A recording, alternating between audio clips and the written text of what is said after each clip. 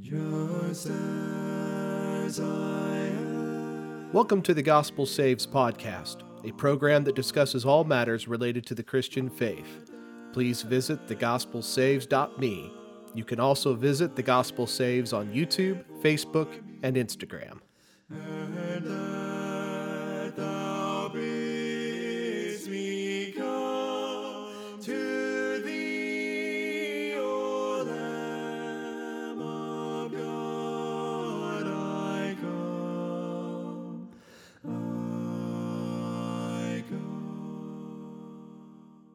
Welcome back. In this episode, I plan to answer the question, what is the importance of Christian baptism? To begin, I'd like to start with Jesus himself. Jesus experienced baptism, he taught it, and he commanded it. In Matthew chapter 3, Jesus visited John the Baptist for the purpose of being baptized. Now, John's initial response was to object. I need to be baptized by you, and you are coming to me. A baptism for the remission of sins was not necessary for a righteous man like Jesus. But Jesus persuaded John that it was necessary. He says, "Permit it to be so, for thus it is fitting to fulfill all righteousness." Jesus insisted, because it was his Father's will for him to be baptized. And at the conclusion of his baptism, John witnesses the voice of the Father saying, "This is my beloved Son, in whom I am well pleased." Now, as we look at the example of Jesus' baptism, there's one other important element to note. After Jesus was baptized, he received the Holy Spirit. So Jesus obeyed his Father's will. He was baptized in water by John, after which he received the Holy Spirit. This begins the ministry of Jesus, and we see in his ministry that Jesus taught water baptism. In fact, the disciples of Jesus were practicing a water baptism in John chapter 4. In John chapter 4, verses 1 and 2, the Apostle John tells us, "Therefore, when the Lord knew that the Pharisees had heard that Jesus made and baptized more disciples than John, though Jesus himself did not baptize, but his disciples." Both John and Jesus practiced a water baptism. At this point, there were more people coming to Jesus to be baptized. Now, the Apostle John, who was one of those disciples that was presumably conducting the baptism, is quick to point out that Jesus himself baptized no one. And I think he chose to do so or not to do so for a very practical reason. Can you imagine what a stumbling block it would be for someone to have been baptized by Jesus? A person might be tempted to think they were just a little bit more righteous than everyone else. Therefore, Jesus saw fit to have his disciples conduct the baptism. But all this was happening under the supervision of Jesus. So it's reasonable to conclude that Jesus not only experienced water baptism, he also taught it. And I think John chapter 4, verses 1 and 2 is good evidence to that effect. Jesus also commanded water baptism for everyone who believes in him. In Mark chapter 16, verses 15 and 16, Jesus says to the apostles, "Go into all the world and preach the gospel to every creature. He who believes and is baptized will be saved, but he who does not believe will be condemned." The apostles were responsible for taking the gospel to the entire world. Those who believed the gospel were to be baptized. Jesus says to his apostles that faith plus baptism equals salvation. According to Mark chapter 16, verses 15 and 16, if we believe in Jesus, we must be baptized in order to be saved. So Jesus experienced baptism, he obeyed his Father's will and was baptized by John the Baptist in water, after which he received the Holy Spirit. Not only did he experience a water baptism, he taught it, and his disciples practiced it during his ministry. Jesus experienced water baptism, he taught water baptism, and he commanded water baptism. To be saved, we must believe and be baptized. Another point to consider as we answer the question, what is the importance of Christian baptism? is the meaning of baptism, or what it accomplishes for the Christian.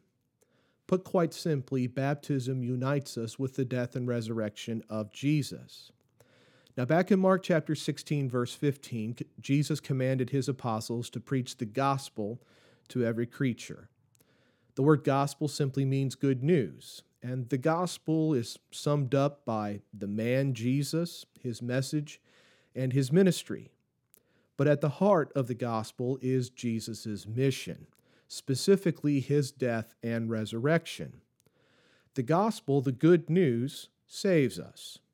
In 1 Corinthians chapter 15, verses 1 and 2, Paul says, "The gospel which I preached to you, which also you received, and in which you stand, by which also you are saved."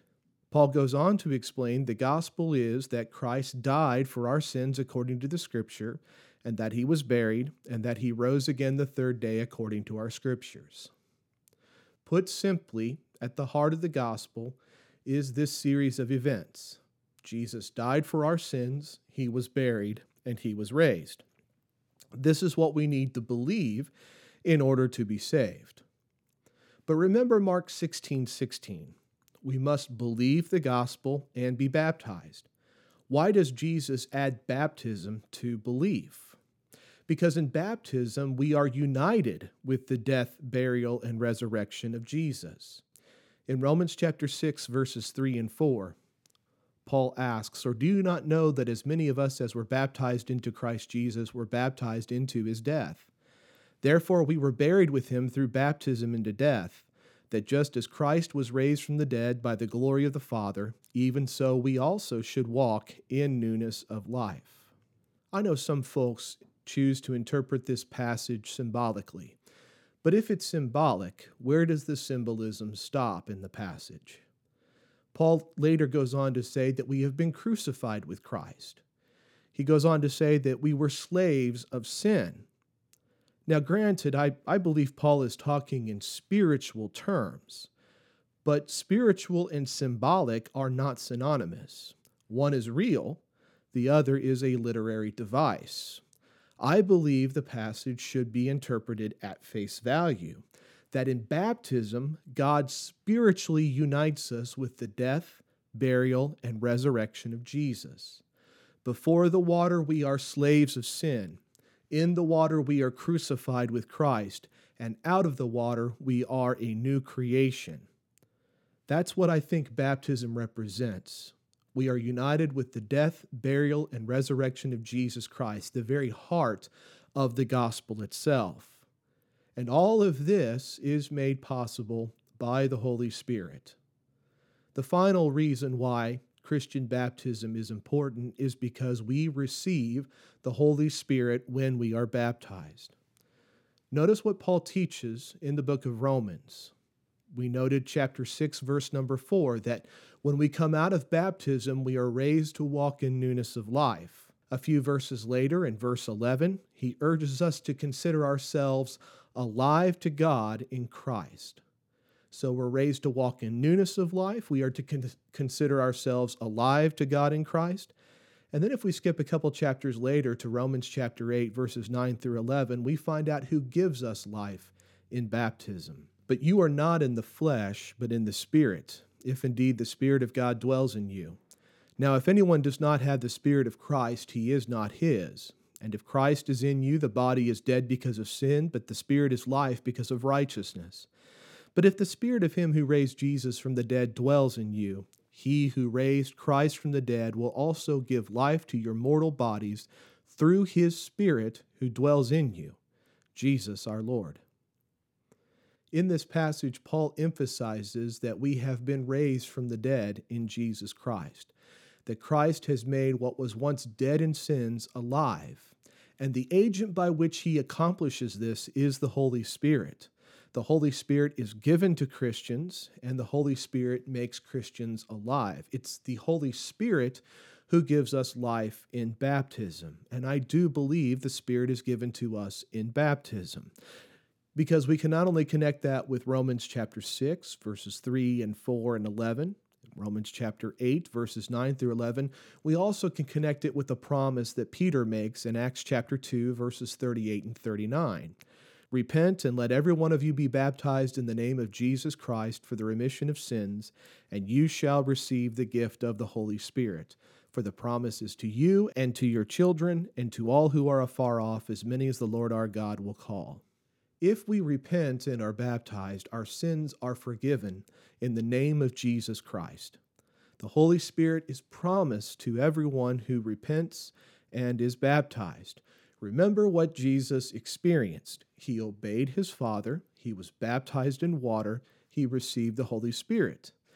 Peter says, repent, be baptized, receive the Holy Spirit, virtually the same pattern. Jesus did not need to repent, but he needed to obey.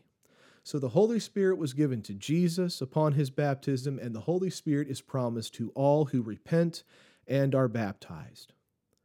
Finally, Jesus promises us the Spirit in John chapter 3, verses 5 and 6. He says to the Pharisee Nicodemus, "Most assuredly I say to you, unless one is born of water and the Spirit, he cannot enter the kingdom of God. That which is born of the flesh is flesh, and that which is born of the Spirit is spirit." Now, I interpret the water in this passage as water baptism. 30 verses later, the Apostle John tells us that he and his fellow apostles were baptizing people under the direction of Jesus. So it seems contextually accurate to interpret the water as water baptism. Unlike John the Baptist's baptism, which was water only, Jesus adds the element of the Holy Spirit. The Holy Spirit is the one who gives us life in baptism in the name of Jesus Christ. And it's only when we are born again of water and the Spirit that we can enter the kingdom of God. As I draw this to a close, let me leave you with a few key thoughts. If you believe in Jesus, if you believe he died for your sins and was raised from the dead, but you've not been baptized in his name, I encourage you to do so as quickly as possible. You will be following the example of Jesus. You will be united with his death, burial, and resurrection, and you will receive the gift of the Holy Spirit. But more importantly, you will make your salvation secure. In 1 Peter chapter 3, verse 21, Peter says, "Baptism, which corresponds to this, now saves you, not as a removal of dirt from the body, but as an appeal to God for a good conscience through the resurrection of Jesus Christ." The Apostle Peter believed baptism played a role in our salvation. He says it now saves us. Unlike the ceremonial washings of the old law, baptism is not intended to make us physically clean. Rather, it is an appeal to God to make us spiritually clean. Please, God, cleanse my conscience from the guilt of sins. As Paul said earlier, and as Peter says here, the resurrection of Jesus Christ makes all of this possible. So what is the importance of Christian baptism? Well, just like faith, repentance, and the gospel itself, baptism plays a role in our salvation. Thanks for listening to the Gospel Saves podcast. If you found this program useful, please visit thegospelsaves.me to find blogs, videos, and Bible studies. If you enjoyed the music on this podcast, please visit acapeldridge.com. You can also find Acapeldridge on Apple Music, Google Play, Spotify, YouTube, and Facebook. May God bless you as you seek to know his perfect will.